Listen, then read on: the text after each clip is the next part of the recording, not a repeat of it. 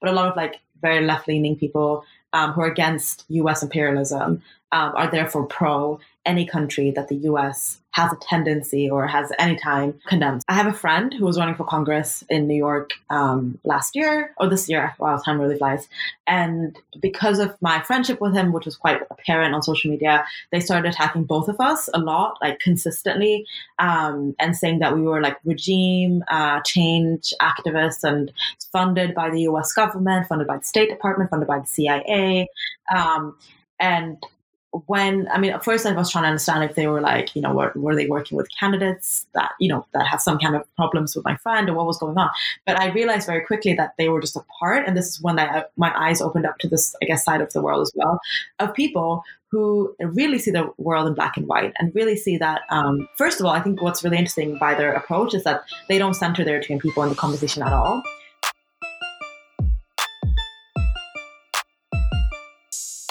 Salams, peace and blessings. You're listening to Breaking Binaries Season 2 with me, your host, Suhaima Manzoor Khan, known online as the Brown Hijabi. As a society, we're obsessed with explaining our world through the use of straightforward opposing categories. So, good or bad, moderate or radical, pretty or ugly, victim or villain, the list goes on. All these sets of binaries, though, tend to be quite superficial, and they hide the real complexities, the politics and the nuances of how we've been encouraged to think. Following from the conversations of Season 1, every episode this series, I'll be sitting down with a different friend to break down, break apart, and interrogate a different binary and see how doing so helps us think more critically about ourselves and our world, and therefore, how we transform it. In this episode, I had the pleasure of breaking down the binary of neo-colonial and post-colonial with Vanessa Sahaya.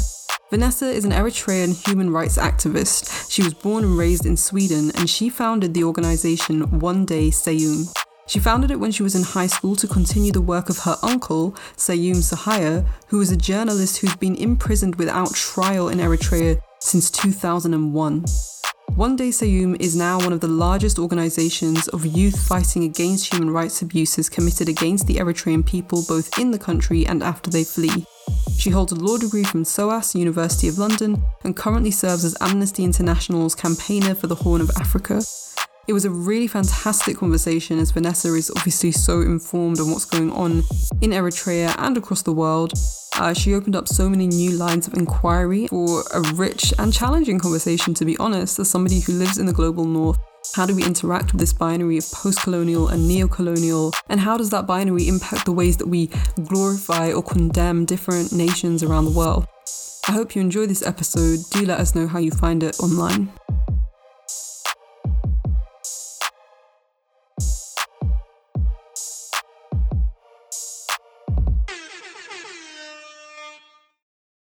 So today I'm joined by Vanessa Sahaya in the fake studio that we have online. How are you doing, Vanessa?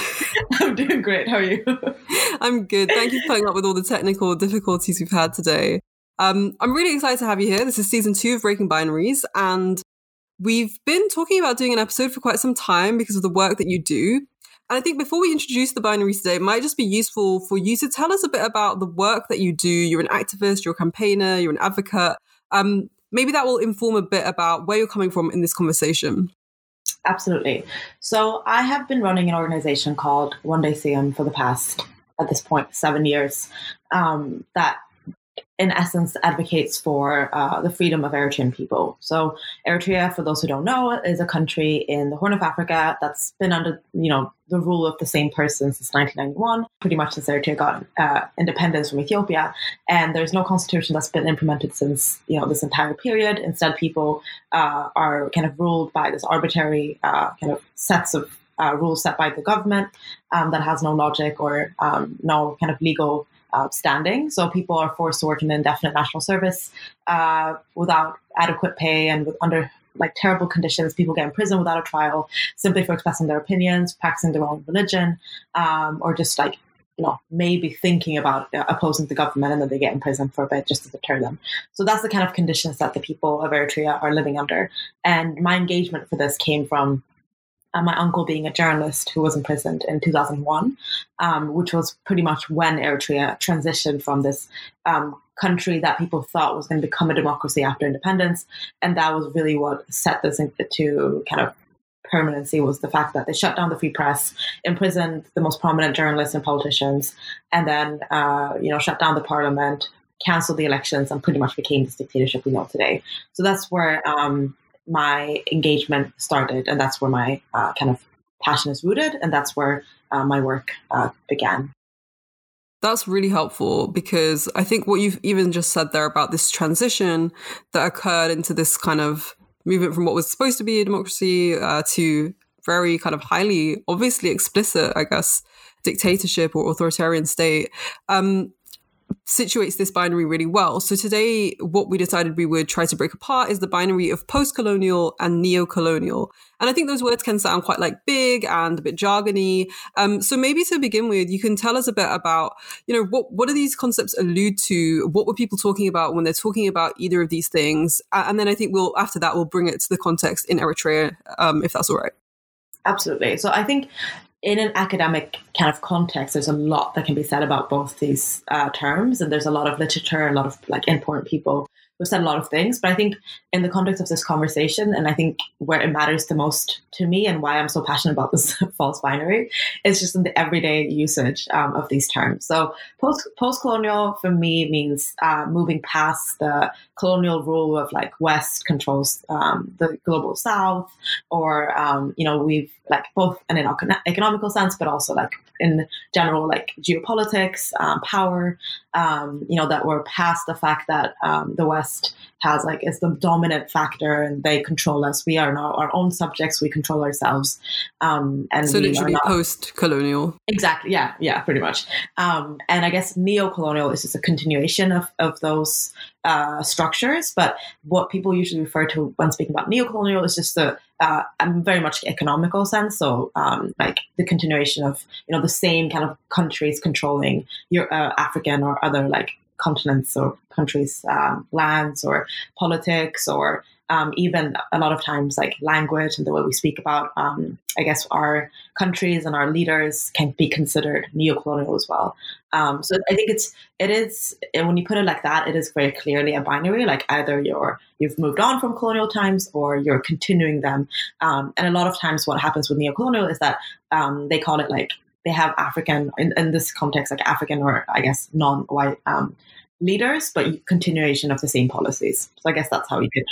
Right. And so in that binary, then I guess the opposition is also to do with not only, I guess, the type of governance, but as you said, this alludes to the kind of economy and the kind of structure of the country. And I think even just thinking about, I guess, a lot of independence movements across different colonies of Europe, there was always, from at least from the kind of context I know about, there's always this kind of idea that once the colonizer is gone, we will have true autonomy, self-determination. These things are all really important.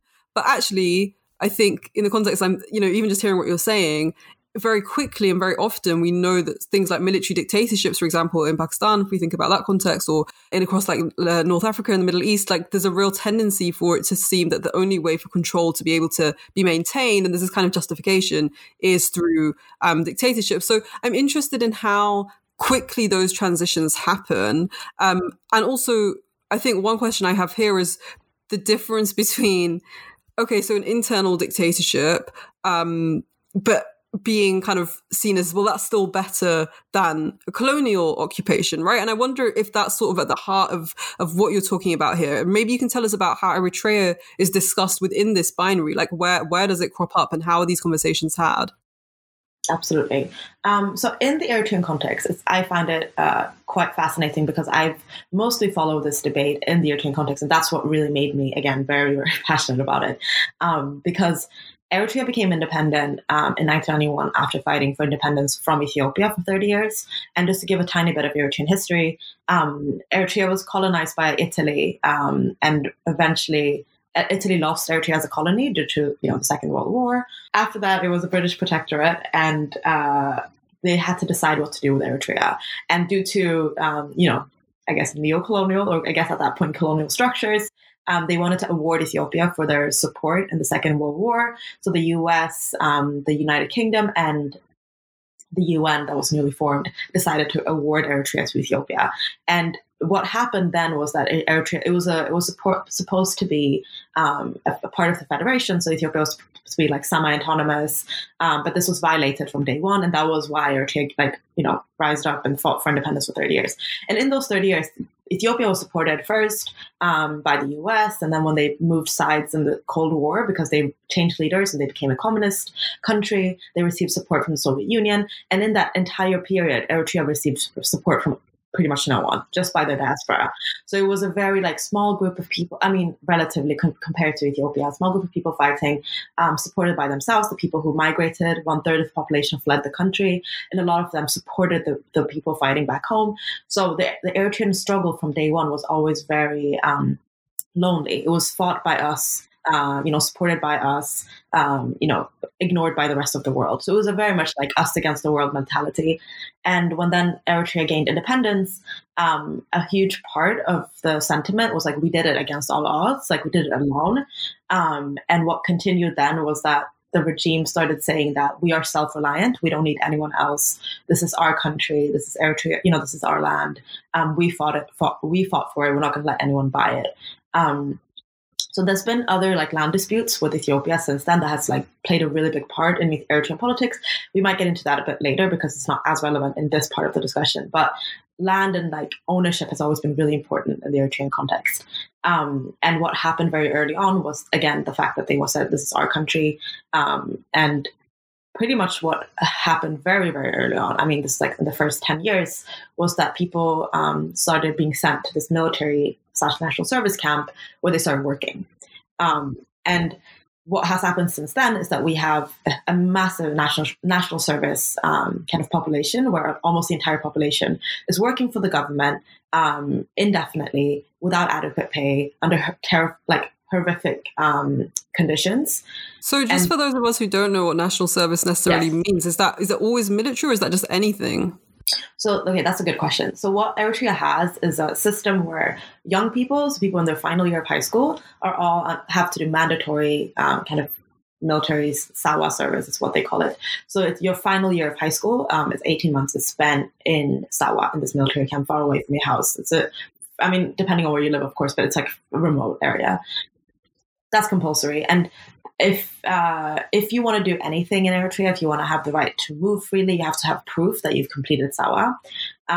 So you have no right to do anything. You pretty much have to hide unless you've done it, and you go to prison. So that's why a lot of people flee the country as well.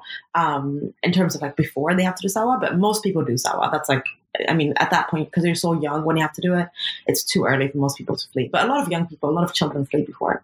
And then when you've completed Sawa, you have the option to go to so basically, sorry, this is mixing a lot of things, but the university in Eritrea, they had one university called Asmara University, was shut down.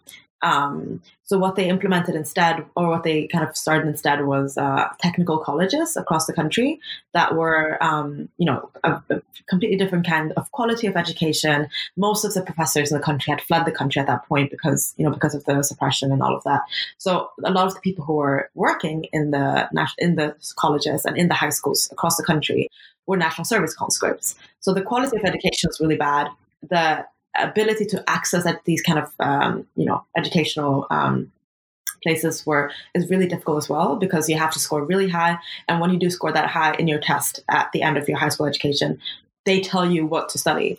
So you don't have the choice to study what you want to study. Places are limited. There's no the kind of educations that are provided is very limited as well.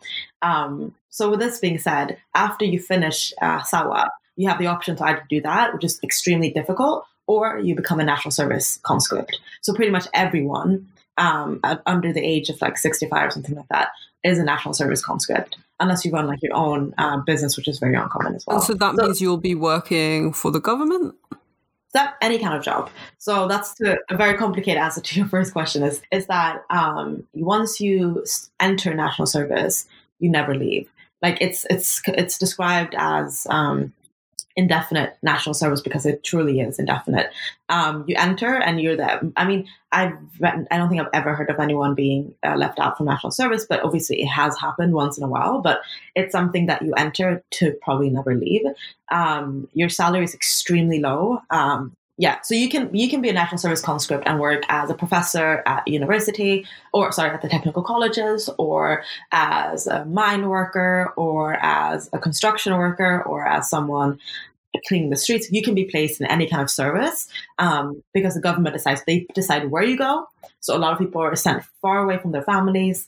They decide what you do. It can be completely separate from what you want to do in life, which is mostly the case.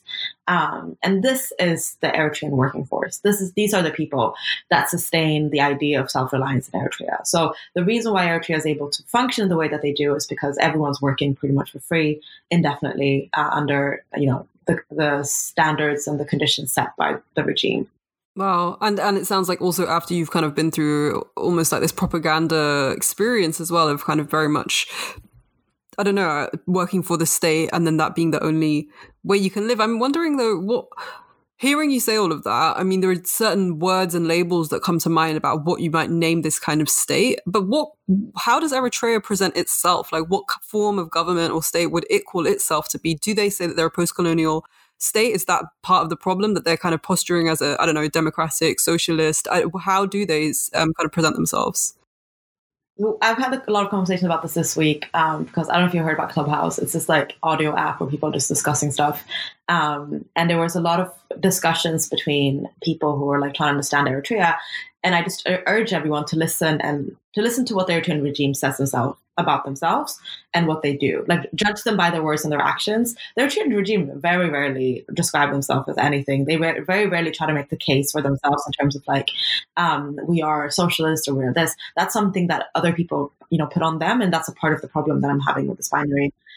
They very rarely try to make that justification. However, what they do say is self-reliance is something that they love. It's one of their favorite words. Self-reliance and also defending themselves from the enemy, which is a different discussion as well, in terms of that land discussion that I was mentioning earlier with the bordering country Ethiopia. So like another aspect that I just wanted to add in addition to the free labor that they're getting from the people, is also the fact that Eritrea is not self-reliant. Eritrea receives a lot of aid. Eritrea has a lot of deals with foreign governments, with Saudi, the UAE, with Australia, with Canada, with China. Even like beyond the obvious fact that they're using the people's labor for free and they're exploiting their own people to have this idea of self-reliance, they're also lying about it. So like it's a both, I think from both angles it's really bad. Put together, it's hilarious that people are still buying it. That's really interesting. So would you say, pulling that back then to this binary of post-colonial and neo-colonial, it sounds to me that the Eritrean state is presenting itself very much as post-colonial. That's, that narrative of self-reliance. I think that's everything that, everybody has been dreaming for, right? Like you've been occupied, you've had all these different wars going on, and finally, you are running the show yourself. And so I'm wondering, it's very obvious, I guess, from what you've just said, that actually self-reliance hasn't meant self-reliance for both those kind of angles. But also, I guess there's another element here as well, which is that language justifies, it sounds like, this regime itself. And so is that maybe one of the ways we can begin to break down this binary? Or what for you is the central sort of assumption that we can begin to, untangle this notion of neocolonial versus post-colonial? The main problem, I think, when we talk about this binary, is not about the issues or like, who's being oppressed. It's about who is oppressing. And I feel like that's one of the biggest issues in this binary is that people talk about, colonial oppression versus non-colonial oppression. But then people are very little focusing on like, okay, people are still being oppressed though. So like maybe we have other issues. Maybe the West can oppress, but also other people can oppress, or maybe the West can oppress and these people can continue their oppression in different ways, in different methods. But nevertheless, the people are still suffering in different ways. And I think it's, we also have this, again, the idea that people really value the fact that Eritrea is our land now. So that's, people say like, at least we have our own land back. But, the focus is less put then on like, but what about the people's experiences? Because at the end of the day, like if you're looking at theories, if you're looking at all these different comparative analysis of like colonial times versus this times. At the end of the day, you have to look at the people's experiences, because that's the only thing that matters. That's why we fought for the land, was because Ethiopia refused to respect our autonomy and to respect our people's rights. Eritreans were suffering in a way that they didn't have to if they were living under their own rule. And that's why they fought for independence, not because they thought the reverse looked better on one side of the country or not. So yeah, I find that like interesting in terms of, that's one of the biggest problems, just focusing on who's doing the oppression. And regardless of, and then the answer to that is like, okay, then it's fine. If it's, it's a Black person, it's an African person doing it, then we don't care. And I think that really played a part even in Eritrea, Ethiopia independence wars. Like people didn't really care in the same extent, because there was an Ethiopian government and an African government that was oppressing another African government. And that didn't have the same ring to it as like the South African government oppressing Black people in South Africa, or the independence wars in other African countries against their white masters. So. Yeah, you mean in like an international context, right? In terms of the attention given. Yeah, absolutely. Yeah, and I think, to be honest, like before I knew you and the work that you did, like Eritrea is not really anywhere I feel that is on the radar for people to think about or to kind of question. And I think it is really interesting what you're raising, this idea of nuancing the notion that like colonial equals bad, and then post-colonial or anti-colonial regimes that grow out of that equals good, because I think it's just really, it's very obvious, but very important what you've raised about, okay, but what about the people? And so this raises really the question, I guess, of autonomy. So who, this hasn't really led to self-autonomy, to self-determination. And it reminds me, just to kind of, in case this adds anything, it reminds me of some of the conversations around Kashmir and the way that, lots of people obviously oppose the Indian occupation of Kashmir. There's been this blackout for years. There's so much violence that we do and don't see. But sometimes I see this rhetoric from Pakistanis, particularly I would say in the diaspora, but also not in diaspora, who kind of say that, we want to liberate Kashmir by having it as part of the Pakistani nation state. And I think this is a really problematic narrative, because at the same hand as kind of talking about liberation, it immediately says, but you'll become part of our nation state. That's, we will decide for you what is best for the people of Kashmir. And I think the reason I raise that is because it's this question of autonomy that I feel like is at the heart of what you're talking about. And I wonder, what are the conversations that are had? What is it that, is there a conversation about what Eritrean people want to see? And, is it as simple as ending oppression, kind of by any means necessary? What does that look like? And what's the work that you're doing there? Well, yeah, that's a very good question, because we have a thing of, as I said, during the War of Independence, 1/3 of the population fled the country or left the country. And a lot of us born in the diaspora are the children of those people. So like I was born in Sweden, and we have a massive diaspora, because 1/3 of the population is a big part of the population. Everyone has kids, most of them at least. And then what's happened since then, this is how I like to divide up the Eritrean population. And I think it really matters in terms of discussing our politics, because we have those who left during that period, between the 60s and the, I guess, late 80s, early 90s. And then the people who were like born from them. So like people like myself, and then people who started fleeing after the dictatorship in Eritrea started. So like these people who started fleeing after the Eritrean dictatorship started, they're a completely different set of Eritreans than from where I am, because I have never lived in Eritrea. I've never firsthand experienced anything from the Eritrean government. My entire understanding of the country, my entire relationship with the country is from a distance. It's from secondhand experiences, whereas the people who fled have experiences firsthand. So that also ties us back to the fact, what is the Eritrean regime support system? And this is where this binary for me became evident, is that a lot of people born in the diaspora with complicated relationships with their home country, with their countries they were born in. So obviously people living in racist or oppressive societies in the West, starting having worse understanding, which is quite very understandable, of their country. So like people born in the UK, people born in the US, people born in Sweden, across Europe. And through that understanding, really easily fed into the self-reliance argument given by the Eritrean regime. And through that became a new support system for the regime. So a lot of people who left during the War of Independence never lived in Eritrea after independence. And a lot of them still value and love the Eritrean president, because he's the one who led the fight for independence for us, allegedly. Even though, he was a leader amongst many other leaders, amongst many other fighters. But he's the one who was personified as like the father of Eritrea.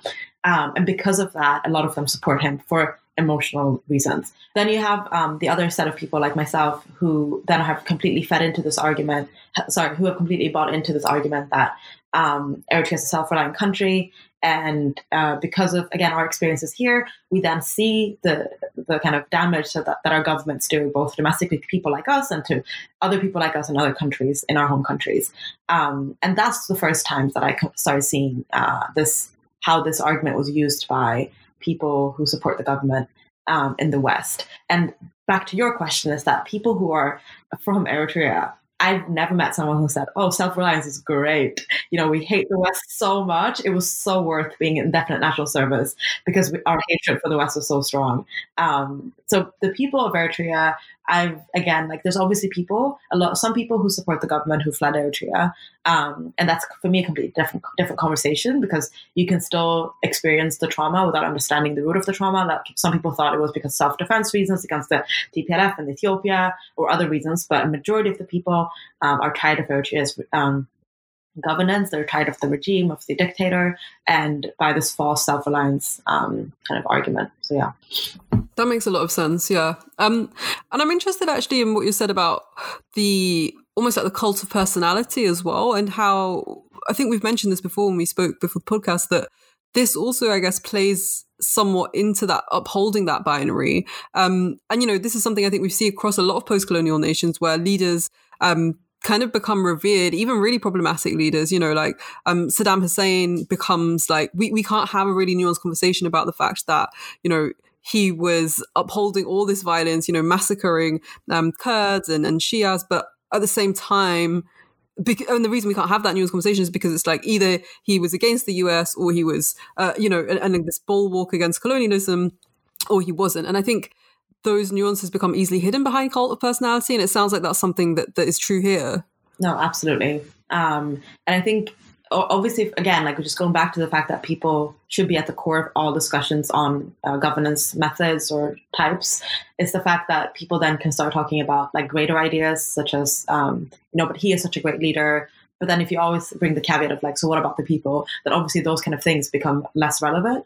And I think just to, again, emphasize the fact that I think the binary is false because it's not like both, one is good, one is bad. In that sense, I just think that we just have to always look at how the people are doing.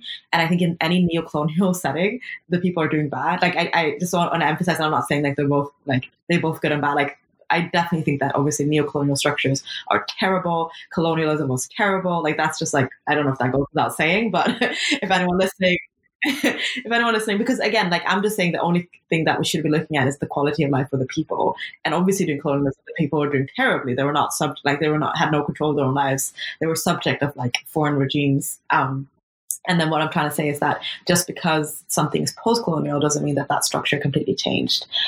Hearing you talk, you're talking about like Eritrean people should be at the center of conversations about Eritrea. And that sounds really reasonable to me. Like I'm really buying into that right now. But I noticed that you get attacked a lot by people in the Eritrean diaspora, I think a lot in the US as well. And I'm wondering, what are those attacks about? These are people on the left. Why are they what's at the heart of the kind of conversation there? What are you being accused of?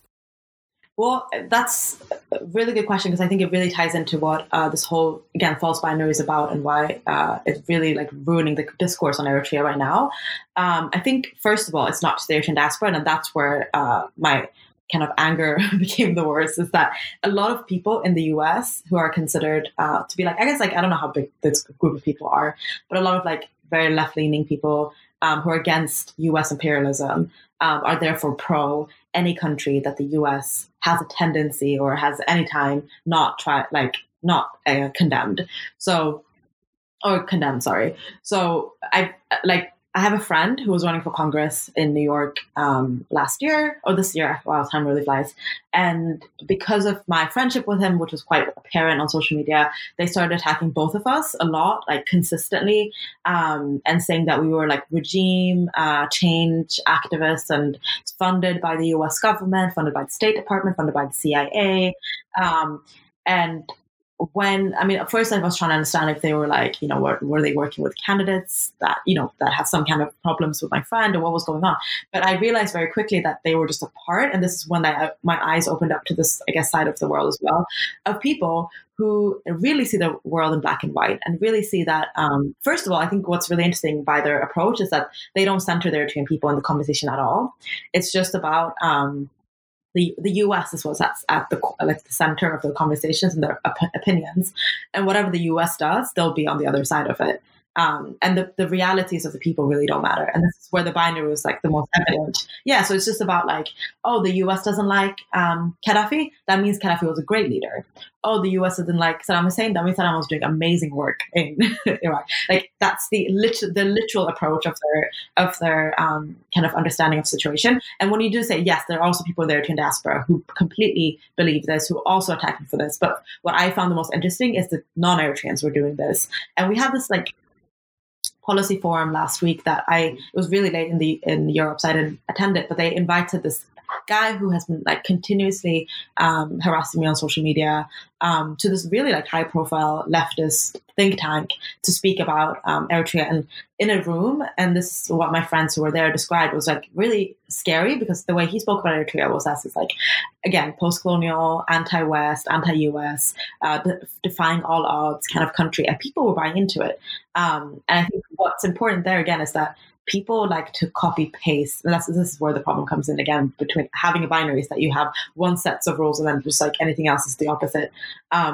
And what people say, again, is like, oh, but you are a part of the Eritrean bourgeoisie, which means that you are not looking after the interests of the working class people of Eritrea, because that works in so many other countries. That is probably the case in so many countries, that there's a bourgeoisie or upper middle class that is speaking out on behalf of the people in the country, pretending that their struggles are, not relevant just to maintain their economic status quo or social, status quo in the country. But that doesn't work in Eritrea, because first of all, I'm not in Eritrea. I'm not saying I'm an Eritrean experiencing these issues. And every single person in Eritrea is, pretty much everyone is living on the same wage, on the same government. Like even class systems, it's like that whole set of logic doesn't exist, but they're just copy pasting it to apply to any country that the US doesn't like. So for me, that's one of the issues that I realized in the beginning, that I was like, shit, they're first of all just copy pasting to fit their ideology, to fit their theory that they've been reading in books in their office in New York. And they're really not looking at the lived experience of the people, because like the US, first of all, should not be a guidance of their morals, because that just like puts them, makes them like pretty much their enemy. They're just looking at whatever they're saying is bad and then that's good, or whatever they're saying is good is bad. But they're refusing to look at the experience of the people, which makes them no better than anyone else. Yeah, I think that's such an important thing to highlight, because we see this. I think, what does it mean for conversations about liberation and justice if we aren't able to have nuanced conversations? And I think that's such a crucial part of anything, is to root it in what you're talking about, material conditions. Like if you're materially day to day being paid a really low wage to do something that you don't want to do, if you're censored, if you can't resist, if you can't process your grievances, if you don't have recourse to justice, though, as you say, that's really where the conversation should start, not who is doing it. I think the question of who is doing it becomes important in terms of how you tackle it. But as you say, it's being weaponized, I guess, to actually maintain a silence on Eritrea. And, I think there's been similar debates over, obviously, the last decade around Syria. And, people, you do have this big group of the left in the West, in the UK, and other places who are, really pro-Assadists, purely because of, the idea of like imperialism and anti-imperialism. So, and to the expense of Syrian people and people who experience the violence of the state. So, I think on that note, something I wanted to ask you about is do you think there's some investment or some erasure that it deliberately exists amongst the international community when it comes to Eritrea, and how might we understand that? Yeah, I think that's a really good question. Again, all your questions are amazing. But I think also just like continuing off the last answer I was giving, they're saying that the US loves, the opposition movement. They hate the Eritrean government. That again is not very true either. Like the US government's priority is stability in the region. So they were, when Eritrea and Ethiopia became friends after a long time of the land dispute, like the US was at the forefront of supporting that initiative. The West, yeah. Well, the world and the international community as a whole has never been like, massive fans of removing the dictatorship from Eritrea. That's never been a priority. It's nothing they're against. Eritrea, again, it's not a controversial issue in that sense. It's nothing that anyone is like very, like, no one's super against it existing as a dictatorship. They don't mind it continuing, and they don't also mind people opposing it. It's, so it's obviously there's Eritrean groups who have had, support by the U.S. government in different ways, like capacity building and stuff like that. But there's never been like, it is not Libya, it is not Syria. So it's just a country that no one really cares about.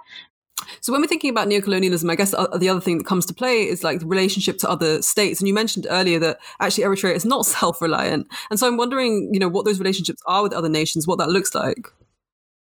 Yeah, I think actually one of the things that I wish that these people who were like attacking us, if they were actually to listen, is the fact that the EU has been funding Eritrea for a very long time. Like the EU has been sending massive aid packages to Eritrea for as long as I can remember, at least. And what's interesting about those aid packages is that they're rooted in a desperation to combat migration from the Eritrea. Like there's a lot of Eritreans fleeing because of the dictatorship. And what the Eritrean regime says is that these people are economic migrants who are fleeing because Eritrea is a poor country.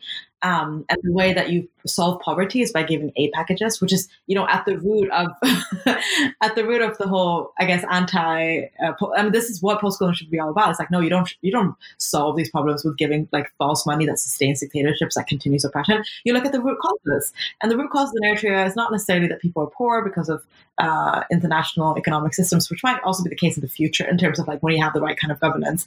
But right now, the problem is the fact that people are not allowed to work, with getting, and having an adequate compensation. The conditions are terrible. People are literally getting imprisoned without a trial. People have no future. They have no presence because their presence belongs to the government. That's the root causes of people fleeing. And by giving the government money, you're allowing them to continue. By giving the government money without any kind of standards to what they should be using that money for, that's where you are enabling the dictatorship to continue. And you are saying, without saying it on paper, that please do whatever you want with this money, just make sure people are not leaving the country. So that's so interesting.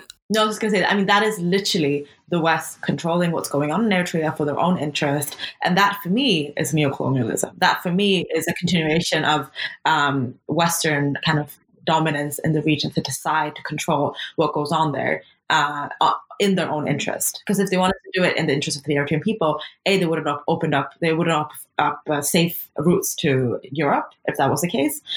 They would have allowed Eritreans to, have kind of like access to justice in different ways and help them get, safety and whatever when they come here. But instead, they not only fund the Eritrean regime to make sure that they don't leave the country, but they also fund Libyan militias, and they fund coast guards, and they implement new coast guards in Europe to make it as difficult as possible for these people to reach safety in Europe.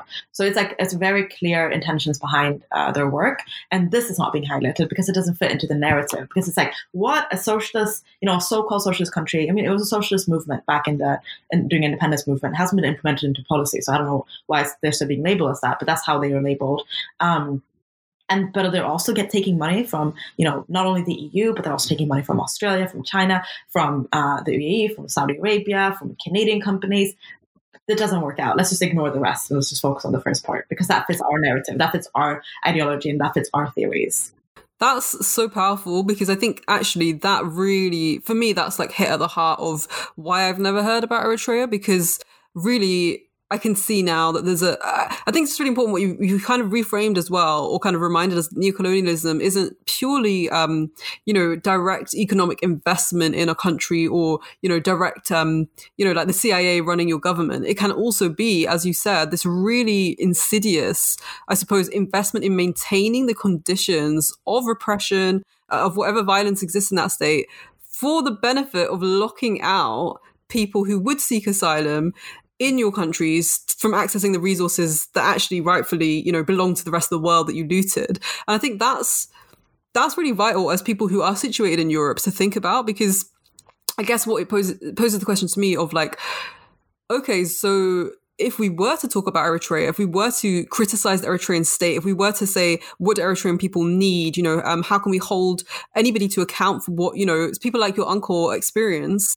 then I think suddenly we would be threatening not only the Eritrean state, but we would be threatening that entire, border Europe, that like fortress of kind of violence. And I think that's really interesting connection. And it also suggests to me that the people on the left that you were talking about in the US, particularly people who are not Eritrean, for them to be kind of condemning these conversations, I think also speaks a lot to not only what you were saying about them being kind of divorced from practice, or praxis and grassroots, but also about their investments in the status quo. And I think that's something that we, those kinds of nuances and those connections are completely erased by this binary. And it kind of links actually to another thing that I wanted to ask you was, I see you talking quite a lot about and being abused quite a lot about the Eritrea and Ethiopia peace agreement.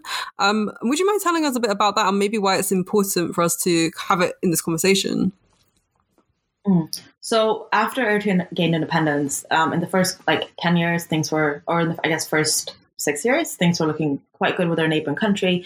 They were both independent movements in Ethiopia and Eritrea who were been cooperating during the war. So when Eritrea gained independence, that other movement in Ethiopia gained power. So they were both new governments at the time, and they were friends. They were considered brothers at war or whatever.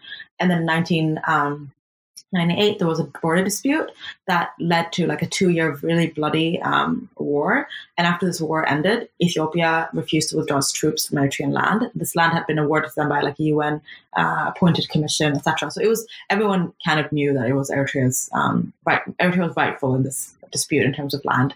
But because of Ethiopia's standing internationally, this led to Eritrea's kind of being frozen out from the international community. So the Eritrean regime actually used the border dispute with Ethiopia as a justification for their rule.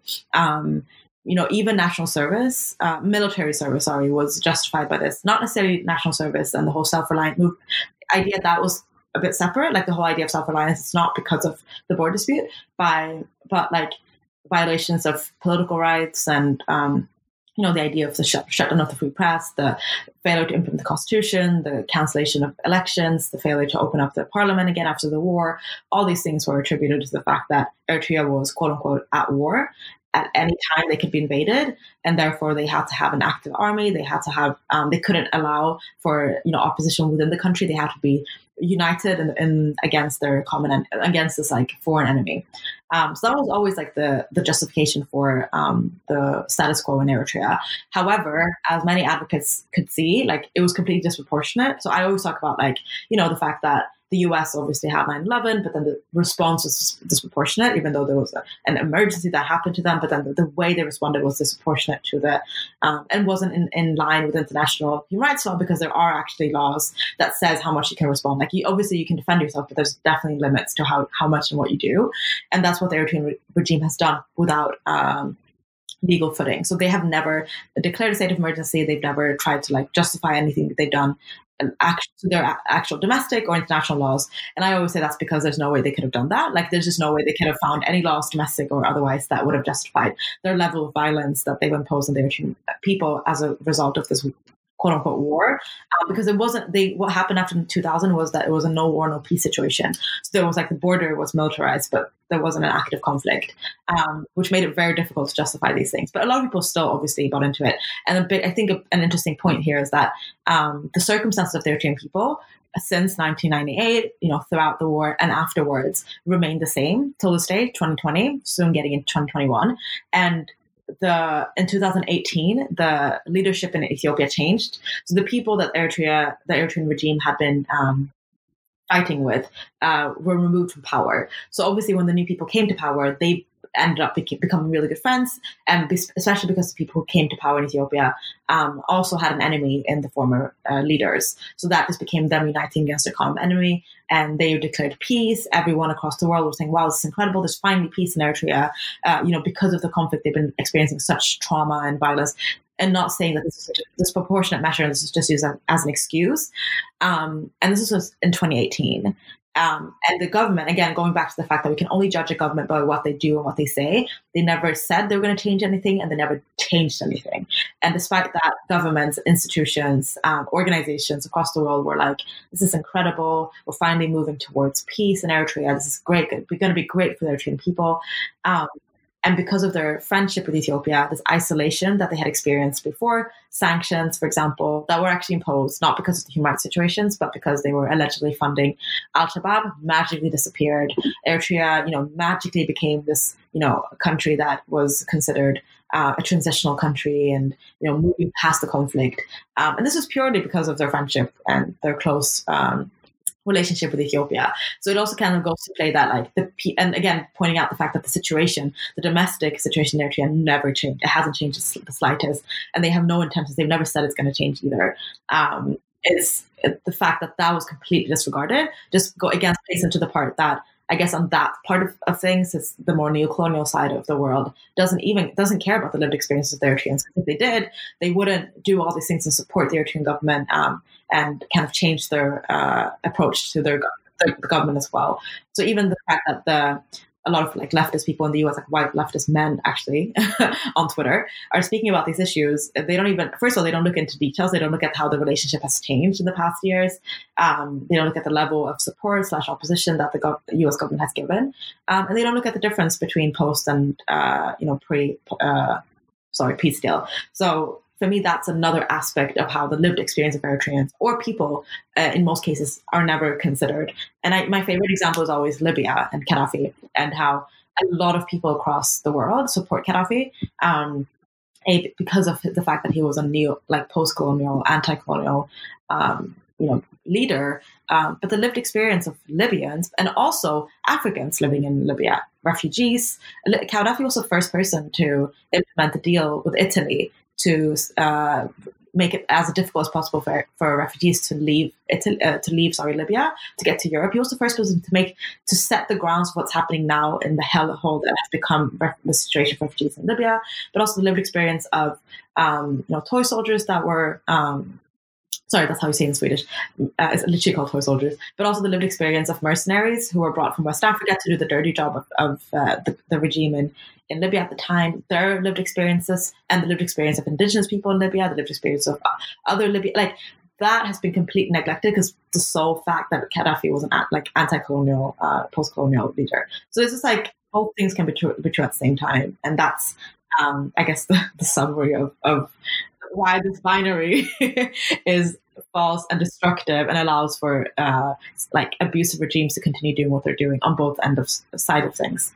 Yeah, that's amazing. Yeah, I think thank you so much for putting it like that, because I think even as you're saying, it's very obvious, but I think it really demands that interrogation and breaking apart, and especially because I think more than anything it reveals just the disingenuity of people that can't think like that. And that, as you say, more than anything, they're not centering people and the experiences of everyday life. So, the third part of this podcast, generally, the question that I'm trying to raise is, if this binary is very much constructed in the way that clearly you've proven that it is, post-colonial and neo-colonial, not really being separate or even opposites, but, the question I usually ask is, why then does it exist? And I suppose in this case, it might be very obvious, but maybe I can just, give you a chance to answer that more directly. What do you think that this binary really obscures? And in the case of Eritrea, particularly, you might even want to add, what you think we could be doing as an international community, or what you would like to see, whether that's people in the Eritrean diaspora, but also people, not within it. How can we show solidarity? How can we support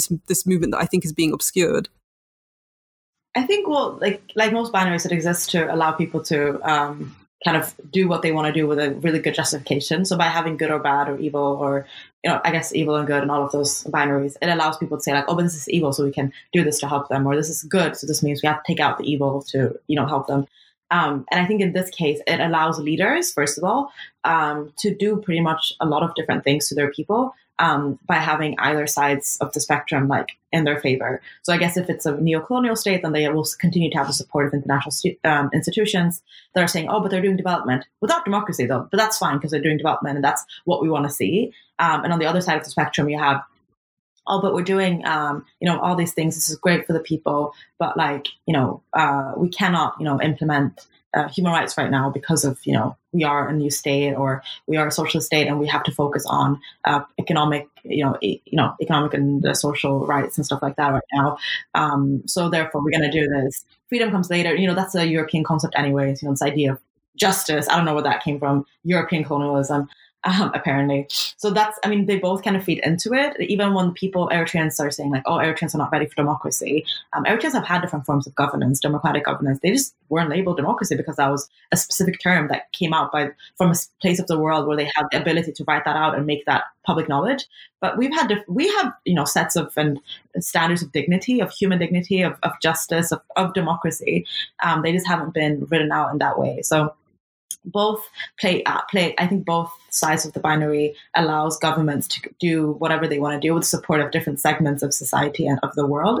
And in the Eritrean context, and I think in a lot of other contexts, it allows them again to say that we're just resisting the West and we're trying to do our best considering the society, the world that we live in.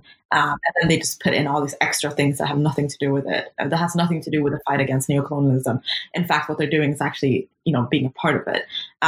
And I think it also kind of, just to continue on that, it's just like, what is colonialism? Because is it just European countries, but is it also in the Eritrean context, for example, Eritrea has incredible relationships with Saudi Arabia, with the United Arab Emirates, and with China, for example. So are they not considered colonial because they don't have a colonial past in Africa? Or is that something that we value because, I guess China's still considered communist.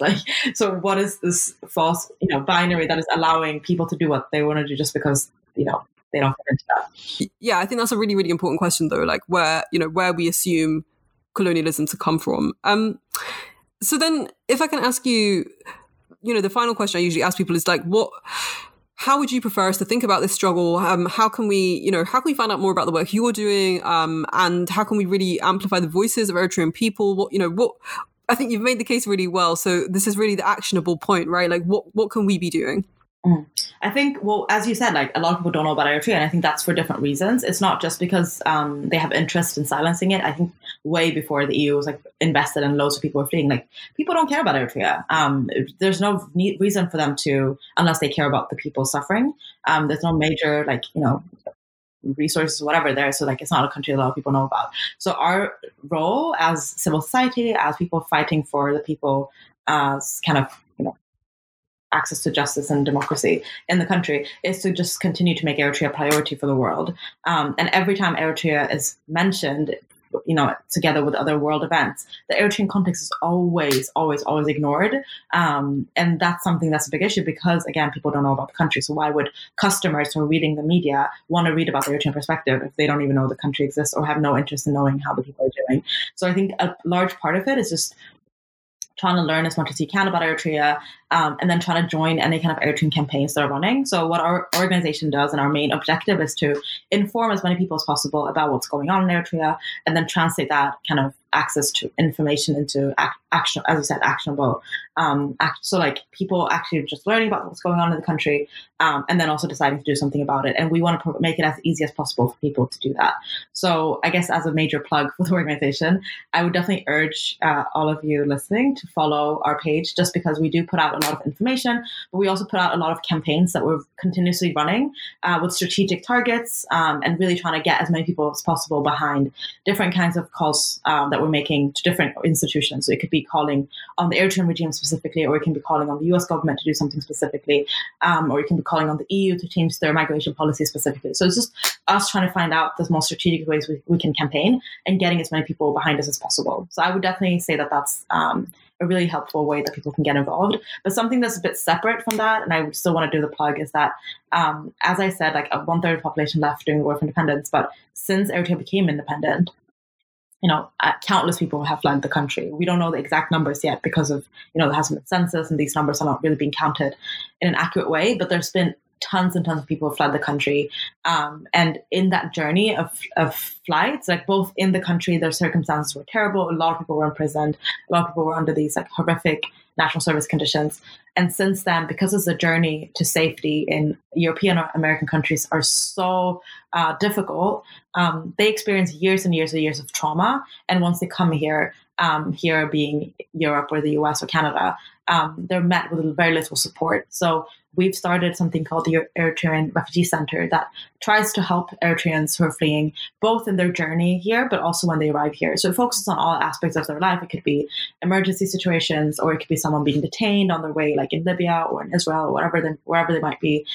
Or it can be just helping people write their CVs and apply to universities, or find their dream job in 10 years and help them make that roadmap and knowing where to do and how to get there. So it's just like pretty much a volunteer network connecting Eritreans to free one-to-one services. And we just need anyone who speaks English pretty much. We have translators on board. So if you want to do some more like one-to-one help and actually like direct impact, I guess, that's something that we really, really need volunteers for. And I think that's not just important for their individual lives, because obviously individually that matters a lot, but to remember that the future of Eritrea is its people. And when everyone's fleeing and they're not getting adequate support, we're, risking the future of our people and our country by not doing that properly. So I really urge everyone to get involved in any ways that I just mentioned. That's amazing. I'll put the links to both of those in the description of the podcast. And I think also, it's really inspiring hearing all those different things you mentioned as ways to kind of support or raise awareness and consciousness about what Eritrean people are experiencing. And I think I also just want to add that, the work that you've done, I think it in of itself, it has raised consciousness. I know it's raised my consciousness about this issue, but I think also it's important because not only what you were saying about kind of prioritizing, making Eritrea a priority for the global community, but I think also in doing that, you kind of draw attention to the way that so many international forms of exploitation and oppression are connected. So this isn't solely about what type of state is good or bad. It isn't solely about refugees and asylum seekers. It isn't solely about imperialism. It's all these things, and I think that's Eritrea seems to provide to me, just from thinking about this conversation, a really good example of how we can't eradicate one form of injustice without eradicating all of them. And I assume that, there's no way, even if we did, somehow topple the Eritrean dictatorship, you're right that there's going to be so many, I'm sure we don't know the numbers of Eritrean refugees and asylum seekers who are still, making their way to Europe, or I'm sure, detained in British detention centers or, in all sorts of other detention centers across the continent. So the struggle for Eritreans, I suppose, becomes everybody's struggle, because this is a struggle about any type of injustice that we see in the modern world. So I really appreciate you for kind of centering that here. And it's helped me to definitely just think about, the connections that I haven't been making when it comes to Eritrea. So yeah, so I completely agree with that. And I think that also kind of goes back to why this binary is false, because we can still question these systems that, people who are considering themselves to be post-colonial and are attacking me for being neo-colonial are questioning, the idea of the international economic system, the idea of, how a lot of these loans are, structured, and all these things that I know that Eritrea probably, have struggles with and will have struggles with once we get rid of this dictatorship. So that doesn't take away from anything. It's just saying that it's not just that. That is not just a problem. That in this situation, it isn't the problem, because they're obviously not taking the loans and they're still oppressing their people. But that doesn't mean that the loans are good in itself. So a big problem as well is that a lot of countries will then have the complete opposite government being implemented. And they're like, oh, we love the IMF and we love the World Bank. But that's not necessarily the right decision either. So that's why, again, this binary is false, because it just looks at this versus that, instead of oh no, let's mix this, let's take that out, let's remove this, let's edit this out. So I guess that's what, again, bringing in the fact that is a problem itself, in the same way as the international migration system is a huge problem. International migration laws, they're very limited. And the same way with aid packages, all those things have problems. So they all by centering the people, you can really see the flaws of all those systems. And that's, I think, where you should start, not by, being behind or for one kind of system and then going the other way. That's so powerful. And I think that really moves us away from absolutist thinking, which is really at the heart of this entire podcast series. And I think as something that I find to always be something that I find myself saying, I guess, is, well, it turns out, two things can be true at the same time. And I think that's, the heart of this, right, is that post-colonial states and neo-colonial states can both be good and bad and problematic, and they're not necessarily opposites at all. And I think you've made that case really clearly.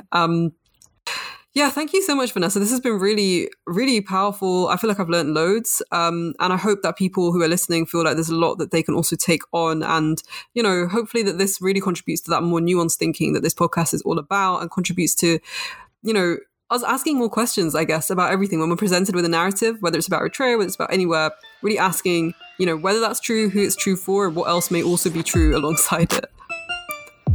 Absolutely. Awesome. Thank you. Thank you. Thank you for listening to this episode of Breaking Binaries. I hope you, like me, can take something from our guest this week. Look out for episodes fortnightly, and if you enjoy, please share. The music you've been hearing is made by an old high school friend that came through, so shout out to Violence Jack at GetViolenceJack online. Thanks to all my guests for chatting to me every week and helping us think a little more critically and, I hope, humbly about our world. I do believe that part of the way we transform the world is by transforming the ways we think about it. Thank you for listening. I've been your host, Suhaima Manzoor Khan. Bye.